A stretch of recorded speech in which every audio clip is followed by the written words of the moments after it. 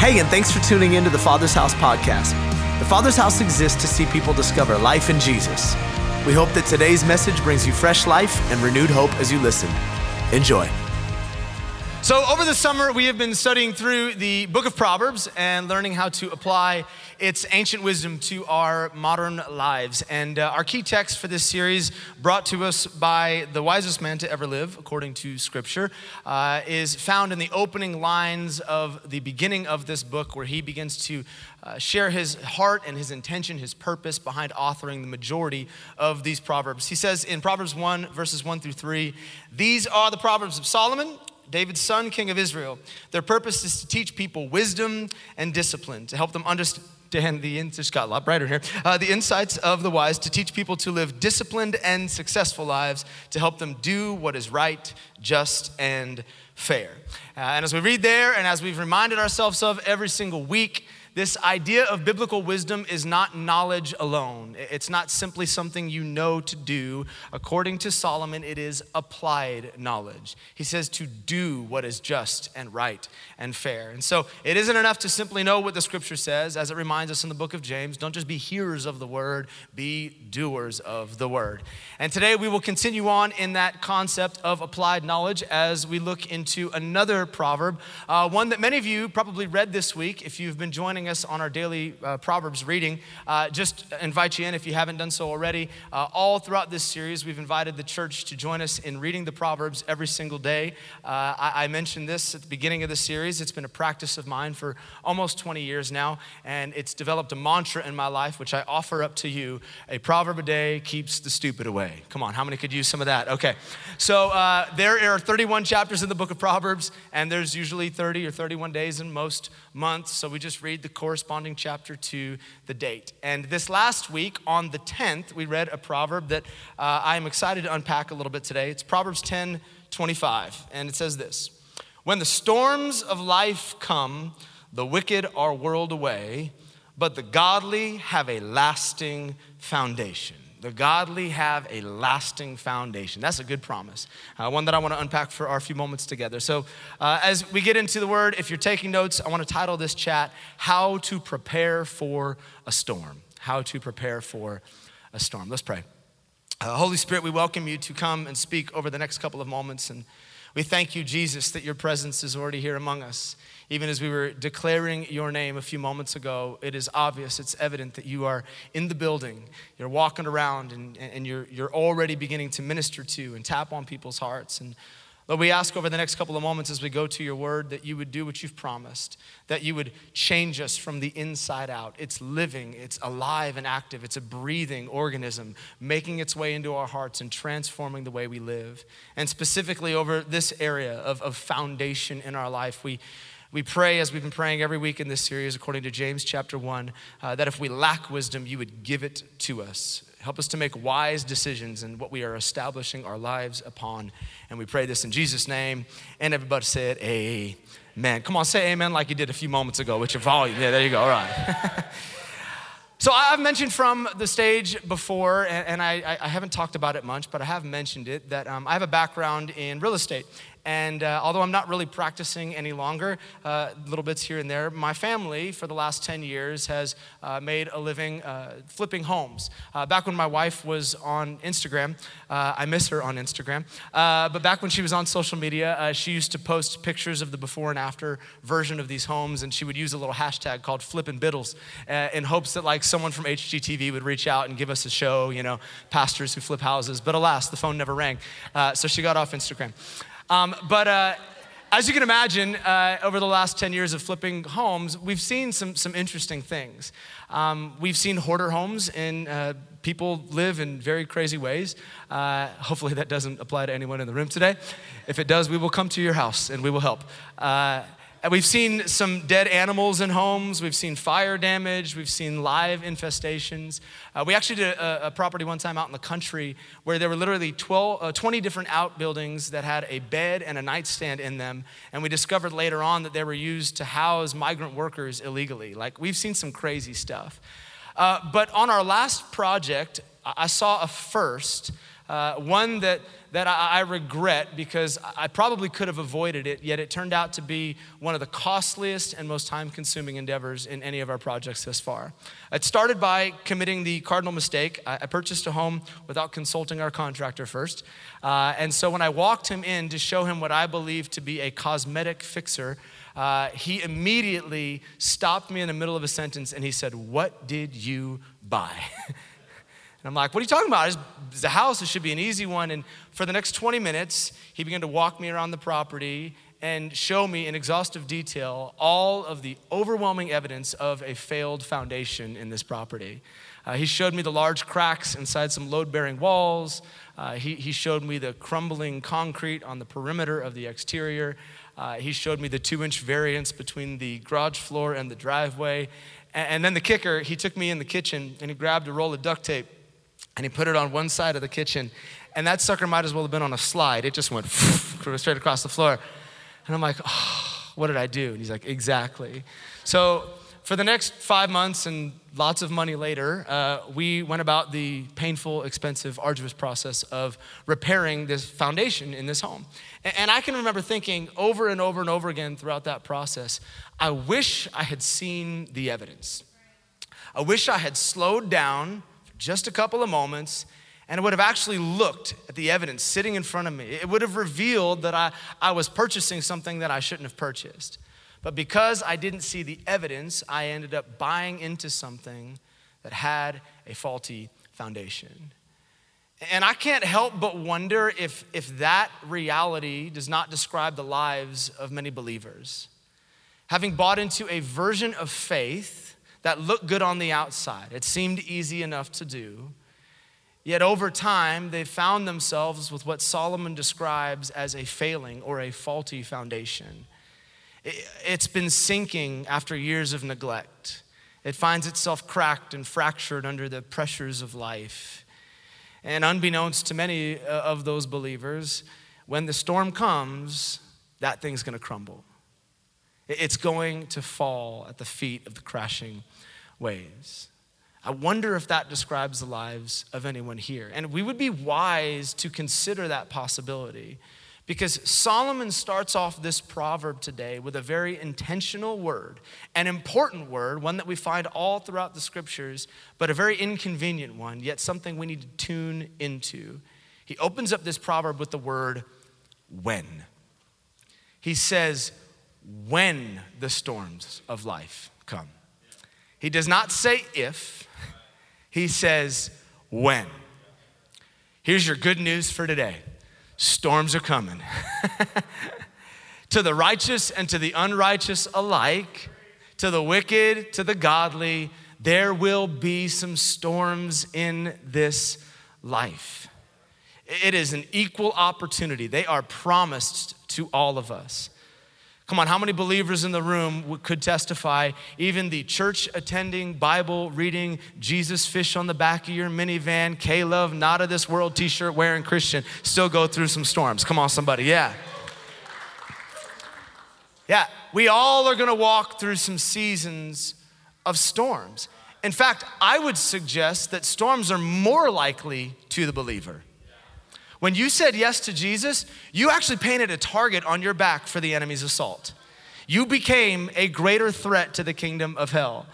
Storms are par for the course when it comes to being a believer. The enemy is not pleased with the fact that you made a decision to follow Jesus. But as I remind our church of over and over and over again, you should welcome that opposition, because opposition is proof that you are living in the center of God's will for your life. The enemy doesn't mess with the people sitting on the couch, lazy, no good Christians showing up on Christmas and Easter. No offense. No, he's more interested in messing with the people that have made a decision. I'm gonna follow Jesus with the entirety of my life, and I will make an impact for his kingdom. So if the enemy is opposing you, understand it is confirmation that you are in the center of God's will. If you've made a decision to follow Jesus, buckle up, buttercup. There are some storms coming your way. This life comes complete with financial storms and emotional storms and vocational storms and familial storms. Just go down the list. You're gonna face some opposition. But those storms do not have to lead to your destruction. They do not have to decimate your life. Solomon tells us that we have the opportunity to build our lives on a foundation that is lasting, a foundation that can stand in the middle of every single storm. No matter how big the waves get, no matter how much rain, no matter the diagnosis, no matter how far the kids are away from Jesus, regardless of the storm, you have the ability to build your life on something that is unshakable. But that is contingent upon a single word. And that word is suggested by the title of our chat today. And here it is: preparation. Preparation. It is not enough to know that a storm is coming. As we've said all throughout this series, knowledge without application is simply foolishness. And only a fool would read the word and understand that a storm is coming, but not prepare. So the question then becomes, how do we prepare for the inevitable storms promised to us? Or maybe better asked in light of the context of this proverb, how do we build our lives on this lasting foundation? For that, we need to move forward in the scriptures, get out of Proverbs and move into the New Testament, and look at the words of Jesus in his most famous sermon ever preached. As he gets ready to conclude his sermon in true preacher fashion, he calls the band to the stage. The keys player gets up there and starts playing the whale harp sounds, gets really emotional in the room. And then this is how Jesus concludes his sermon. He says this in Matthew chapter 7, verse 24. Anyone who listens to my teaching and follows it is wise, like a person who builds a house on solid rock. Though the rain comes in torrents and the floodwaters rise, the winds beat against the house, it won't collapse because it is built on bedrock. But anyone who hears my teaching and doesn't obey it, they're foolish, like a person who builds a house on sand. When the rains and the floods come and the winds beat against that house, it will collapse with a mighty crash. So, just like that. So, Jesus here in proverbial fashion, he begins to contrast the lives of two individuals, the wise person and the foolish person. And like Solomon said, both of these individuals find themselves in a storm. The waves crash, the torrential rains come, both of them. It's an equal opportunity for storms. But what separates the wise person from the fool is not the quality of the materials that they built their house with. It isn't the architectural design of their life, nor is it, listen, the way that they respond in the middle of the storm. No, the thing that separates the two individuals is one word. It's preparation. What did they do before the storm ever came? According to Jesus, the fool did nothing. He heard the word of God. He knew what was being asked of him. He sensed the conviction of the Holy Spirit. He had the opportunity to repent of his sin or step into the opportunities that were being presented to him. But he never crossed over that line of obedience. He never chose to do. He never applied the knowledge. He just sat in this place of indifference and disobedience. And as a result of doing nothing, when the storms of life came, his foundation was revealed for what it truly was. Sure, for a season, it looked like he had a great life.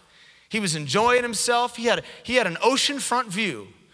But when the storms came, he looked down and realized, my life has been built on sand, and it was washed away. The wise woman, on the other hand, and yes, I made her a woman, because we discovered at the beginning of this series in Proverbs that wisdom is personified as a woman, and all the ladies said, hey man, yes. Someone's really pleased about that. I like it. The wise woman on the other hand, had a different response. She too heard the word of God. She knew what was being asked of her. She sensed the conviction of the Holy Spirit to repent of sin. Her wisdom was not found in her sinlessness, No, she responded when the Holy Spirit convicted her. She stepped into the opportunities that were being presented to her by God. She obeyed. She listened and obeyed. She wasn't content to come to church, play the games, check the box, say, okay, I attended, but I'm never going to allow what I hear in the house of God or the presence of Jesus or the conviction of the Holy Spirit to transform the way. No, she stepped into obedience. And as a result of her obedience, when the storms came, just like they came for the fool, she found herself on a different foundation. She found herself capable of standing in the middle of any storm because she had built her life on bedrock. Bedrock. Someone say bedrock. I love that word. I love that the New Living Translation uses that word. You know what bedrock is, right? Bedrock is that solid ground. It's deep beneath the surface. You got to go beyond the sediment and the dirt and the clay to get down to bedrock.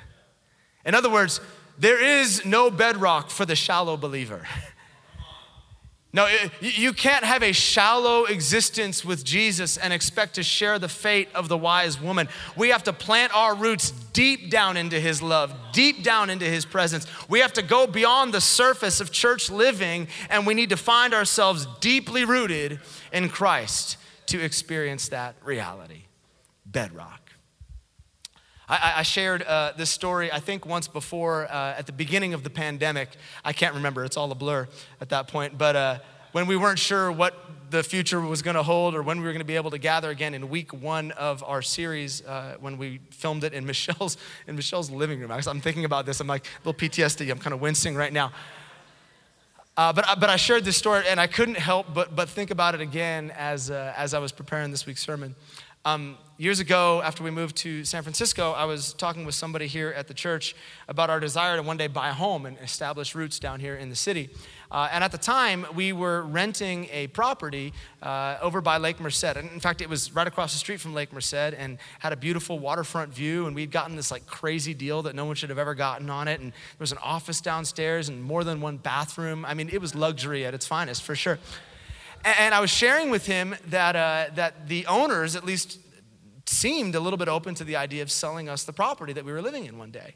But as soon as I shared with him our plans to one day purchase this home, he just kind of shook his head and looked at me very nervous. And I'm like, wait, what? Do you know something about the house? Like, what's the deal? And he's like, well, hey, I don't think that you should live down there in the Sunset District. I'm like, well, what do you mean down there in the Sunset District? And he began to explain to me, at the time I did not know, that the vast majority of the Sunset District is built on sand dunes. Apparently back in the early I'm not trying to make anybody nervous if you live in the Sunset District, all right? But back in the early 1900s, they leveled out a bunch of the sand dunes and they built most of what we're living in today. He, on the other hand, lives in a neighborhood behind the church called Forest Hill, and all of those houses are built on bedrock. And, you know, I'm not gonna bust him out. He may or may not be in the room right now. But he was very proud of the fact that his house was built on bedrock and the rest of us sand dwellers were below. And he knew something, that if a storm of epic proportions were ever to hit this part of San Francisco, if these tsunami warnings that we see on Sloat ever actually took place, that he would be standing confidently up there on his back porch, waving at all of us plebeians being washed out to sea because we lived in the dunes of the Sunset District. Well, let me tell you something today. You actually have the opportunity to build your life on something unshakable. I'm inviting you, the Holy Spirit is inviting you to build your life, yes, on bedrock. You may not be able to afford to live in the hills of San Francisco. However, you have been invited to establish your life on something that is unshakable, like the confidence of my friend living on bedrock. How? The same way that Jesus said this woman did. By listening and obeying the word of God. Here's the thought. Today's obedience prepares you for tomorrow's storm. Think about that for a moment. Every time the Holy Spirit convicts you of sin, every time he asks you to lay something down or to step into something that might be terrifying or even painful, it isn't because he's trying to rob you of your joy or make your life miserable. It's because in his omniscience, he sees a storm coming in your future and he is giving you the opportunity to prepare. Today's obedience prepares us for tomorrow's storm. So to that end, let me ask you the personal question, as I do every single week. Are you prepared? Are you prepared? If you walked into the most horrific spiritual storm of your life tomorrow morning, would you be able to stand confidently in today's obedience? Do you respond quickly to the conviction of the Holy Spirit? Is there a default yes in your heart before God ever asks the question? Yes, Lord. Or, like many believers, do you find yourself plagued by what I would call delayed obedience? I'm going to jump into this in a couple of weeks in another sermon in this series, but I'll drop a little Easter egg for it right now. Delayed obedience is still disobedience. I think what so many of us do is we have this one-day mentality about saying yes to obeying God's word or stepping into what he asks for us. One day I will stop looking at pornography as long as, I can get married and have all the sex I want. Sorry, is that too real for a Sunday morning? One day I'll tithe and give him my resources to God, but that's when I get another job and I can afford to do so, because right now I just can't. One day I'll serve, but right now my schedule is just too busy. And one day I'll do what God is asking me to do, but right now it's really inconvenient for my current lifestyle. And so God understands. Be careful. Be careful with delayed obedience. Yeah, Jonah eventually got to Nineveh, but he got eaten by a fish on the way. Is there a yes in your heart? That's why it says in the book of Hebrews, I think it's chapter 4, today if you hear his voice, today if you sense the conviction of the Holy Spirit, don't wait till tomorrow to do what he's asking you to do. No, step into what he's asking today. So are you prepared? Have you built your life on an unshakable foundation? Have you established the bedrock? Or are there some rocks in your life that still need to be established? Let me just throw out a few. Maybe one of the rocks that you need to establish in your life is a rock of purity. Like, I'm building my life, I'm being obedient in my purity. I'm willing to say no to the relationship I'm in right now because I know it doesn't honor God. I'm willing to lay down the lifestyle. I'm willing to lay down the addiction. I'm willing to lay down those things that have me captive right now because I want to build my life on the stable rock of purity. And maybe you're here this morning, you're like, that ship has sailed for me. The purity ship has left the building. I'm no longer qualified. God is not asking what you did in your past. He's asking whether you're going to obey him today. Come on, every day is a new opportunity for his mercy and his grace to establish those things. Or, since I already said sex and made it uncomfortable, let's talk about another uncomfortable word, tithing. Have you established the rock of tithing in your life? Generosity, giving to God. Again, later on in this series, before we conclude, I want to do an entire week on financial wisdom. Not just giving, because giving is just one part of the financial wisdom component that's made available to us here in the book of Proverbs. But I will say this today. If you call yourself a follower of Jesus and you are not giving, you need to fix that immediately. You need to establish that rock in your life. Yeah. Generosity, yes, it does make us candidates for the blessing of God, but more importantly, it establishes the foundation as God, your provider in your life. You are making a statement with your resources that I do not trust in any other source, but God, you are my provision. You gave this to me in the first place, and I will gladly give it back to you. You build your life on that. Listen, God is not obligated to provide for those who have not established that foundation in their lives. But when you do, you get to claim every promise made to you in Scripture. You can say, as David said, I have never seen the righteous forsaken. I have never seen their seed begging for bread. And although things might look like I'm in a storm financially right now, I know my God will provide for me. You got to build your life on that one. And again, I'm not trying to be a prophet of doom here, but If the economic storm that we're facing as a nation right now gets any worse, you wanna know that God is your provider. As a guy that's walked through a recession and seen God miraculously provide for every single one of his family's needs, let me tell you, you wanna know that your employer is not your provider, your 401k is not your provider, your IRA is not your provider, your government is not your provider, but your God in heaven who owns a cattle on 1,000 hills is your provider. You need to establish that one in your life. Oh, I will. Maybe you need to establish the rock of God's word in your life. Build your life upon this. Hey, let me remind you, the storm of temptation is never gonna stop coming your direction. I forget how long ago we taught this sermon, but this thought stuck out to me. I think it was in the book of James. Your temptations will likely be your temptations for the rest of your life. So you can't just pretend like they're gonna go away one day. No, you need to understand how to prepare yourself for those temptations. How do we do that? We know what the word of God says. David says in Psalm 119, I have hidden your word in my heart so that I might not sin against you. Temptation is not sin, but what you do with temptation determines whether or not you fall into sin or you live in victory. You need to build your life upon this book. Or maybe it's a rock of prayer that needs to be established in your life. I know it's one of the hardest disciplines, the one that we feel like doing the least most of the time. But that needs to be an established foundation in our lives. I remember hearing a pastor say one time, it messed with me in the best way possible. He said, there is nothing more prideful than a prayerless person. Because a prayerless person believes that they don't need God involved in their life. They've never invited him in.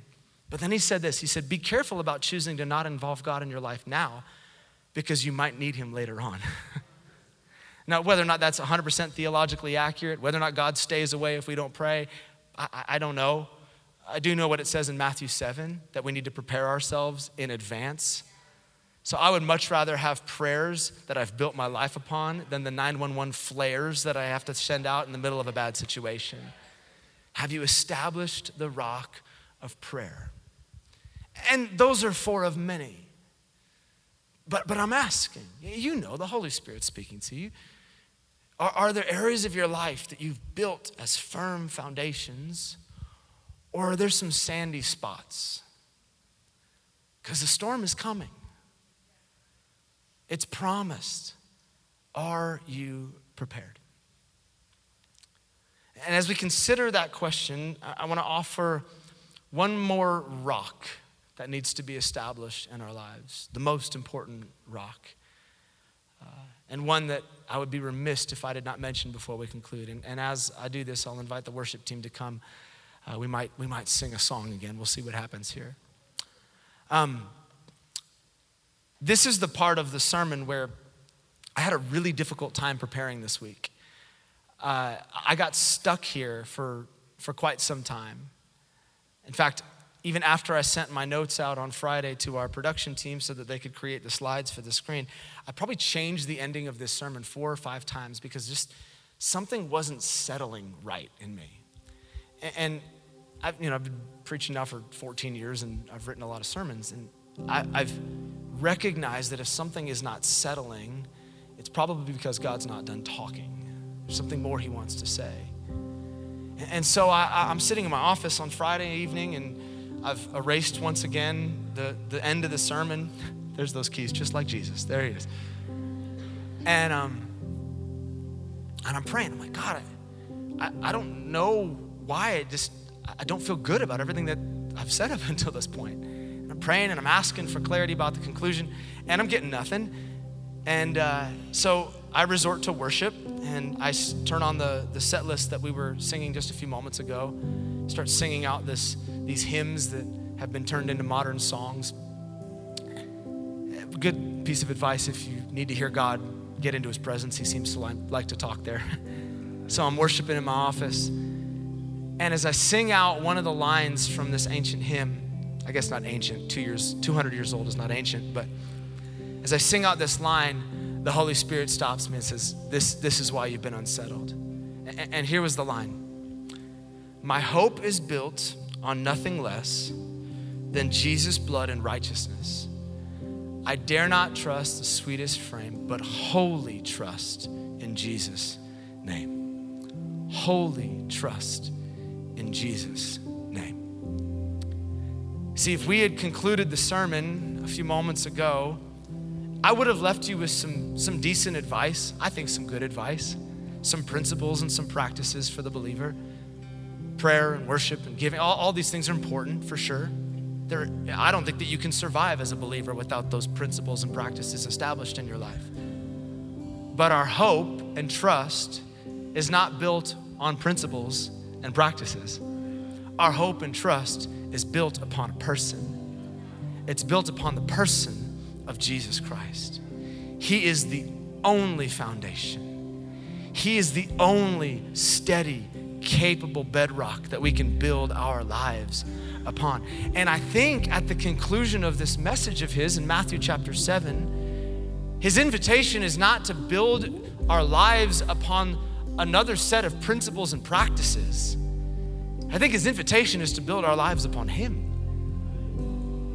to choose to establish our roots in him. In fact, I don't just think it, I know that's what he's offering. And I know that based on the title that his sermon has been given. You guys know how much I love to title sermons around here. Today's is actually a pretty boring title in comparison to some of the others we've done over the last 4 years. I tend to gravitate towards R&B songs from the greatest decade, the 90s. If you don't believe that, you can find another church, all right? That's fine. But although my sermon title today is a bit vanilla in comparison to others, it's not nearly as boring as the sermon title that we've given this sermon of Jesus, the Sermon on the Mount. I mean, there could have been so many great titles for that message. In light of its unparalleled brilliance, we could have called it The GOAT, the greatest of all time, for sure. I like The Greatest Showman. I think it's a great movie.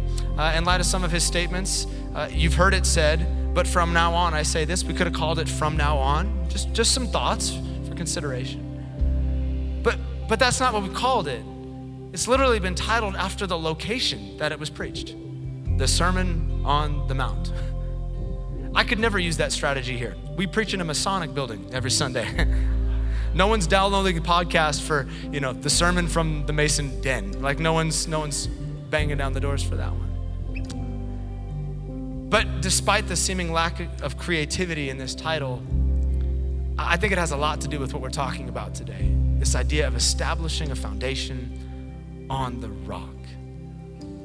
When we hear the mountain, our minds are supposed to go to another mountain. A mountain back in the Old Testament, in the book of Exodus, where a deliverer stood on the side of a mountain one day, and he had a couple of rocks in his hands, rocks that spelled out the commands of God that were being issued to the people so that they could build their lives upon following these principles and these practices.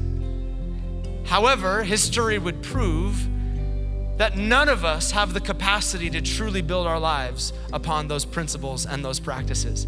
In fact, the first set of those rocks ended up getting shattered because of the people's disobedience. And as we said last week, throughout generations, none have been able to accomplish righteousness on their own accord. All have fallen short of God's glorious standard. But now, some 4,000 years later, this new deliverer, Jesus, stands on the side of a mountain. Only this time, he does not have a couple of rocks in his hands. He is offering up a new foundation for his people to build their lives upon. A foundation that is not found chiseled into stones, commands that must be obeyed, but a foundation that is rooted and built upon him. He is the stone that the builders rejected that has now become the chief cornerstone. He is the rock upon which he will build his church. He is the one who stands in the middle of every storm and commands the wind and the waves to be still. And he is the only one worthy of being called a lasting foundation because he is the Alpha and the Omega. He is the beginning and he is the end. He's the stone, he's the rock, he's the bedrock that we've been offered to build our lives upon. That Jesus is standing in this room today as he did 2,000 years ago, and he's issuing an invitation. If you find your foundation sinking, fractured, cracking under the weight of the storms of this life, there's a new foundation available to you today. It's Christ alone. It's Christ alone. I conclude with the lyrics from the original version of this hymn. It is the invitation being offered today, and we'll pray after this. My hope is built on nothing less than Jesus' blood and righteousness. I dare not trust the sweetest frame, but wholly lean on Jesus' name. On Christ, the solid rock I stand. All other ground is sinking sand. All other ground is sinking sand. In every rough and stormy gale, because they're coming, my anchor holds within the veil. When all around my soul gives way, he then is all my hope and stay. On Christ, the solid rock I stand. All other ground is sinking sand. All other ground is sinking sand. Amen? That's the invitation. Why don't we bow our heads and we'll conclude in prayer. Jesus, we thank you for this invitation. We thank you that you have invited us to build our lives on you. And I imagine that there's people sitting here today walking through incredibly difficult seasons, trials and tribulations, storms. But Lord, I pray that the reality of those lyrics would be true in their life, that would not just be a song on a screen, but it would be their experience.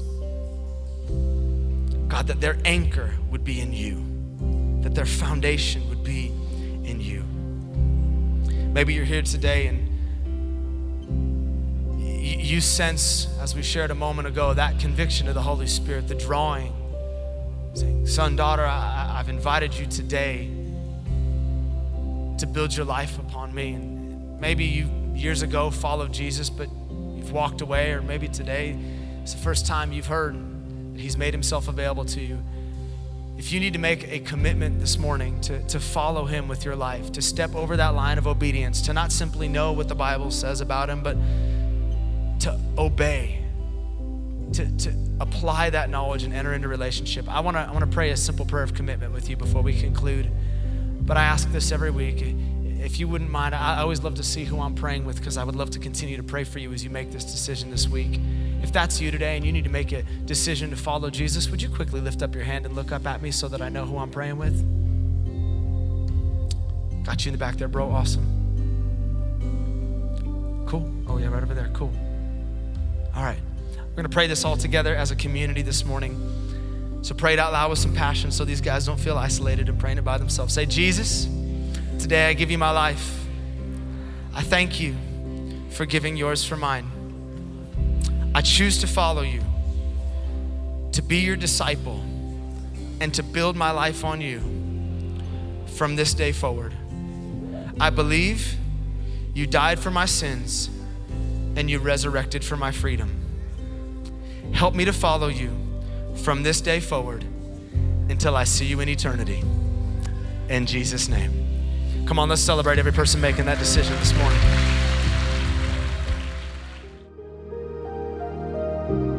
Hey, thanks for taking the time to listen to the Father's House podcast. We hope it helped you wherever you're at in your journey. And listen, we want to pray with you if you're going through something right now that's difficult. You can go to our website, tfh.church, and click on the prayer and praise link and tell us how to join you in prayer. Until next time, be blessed.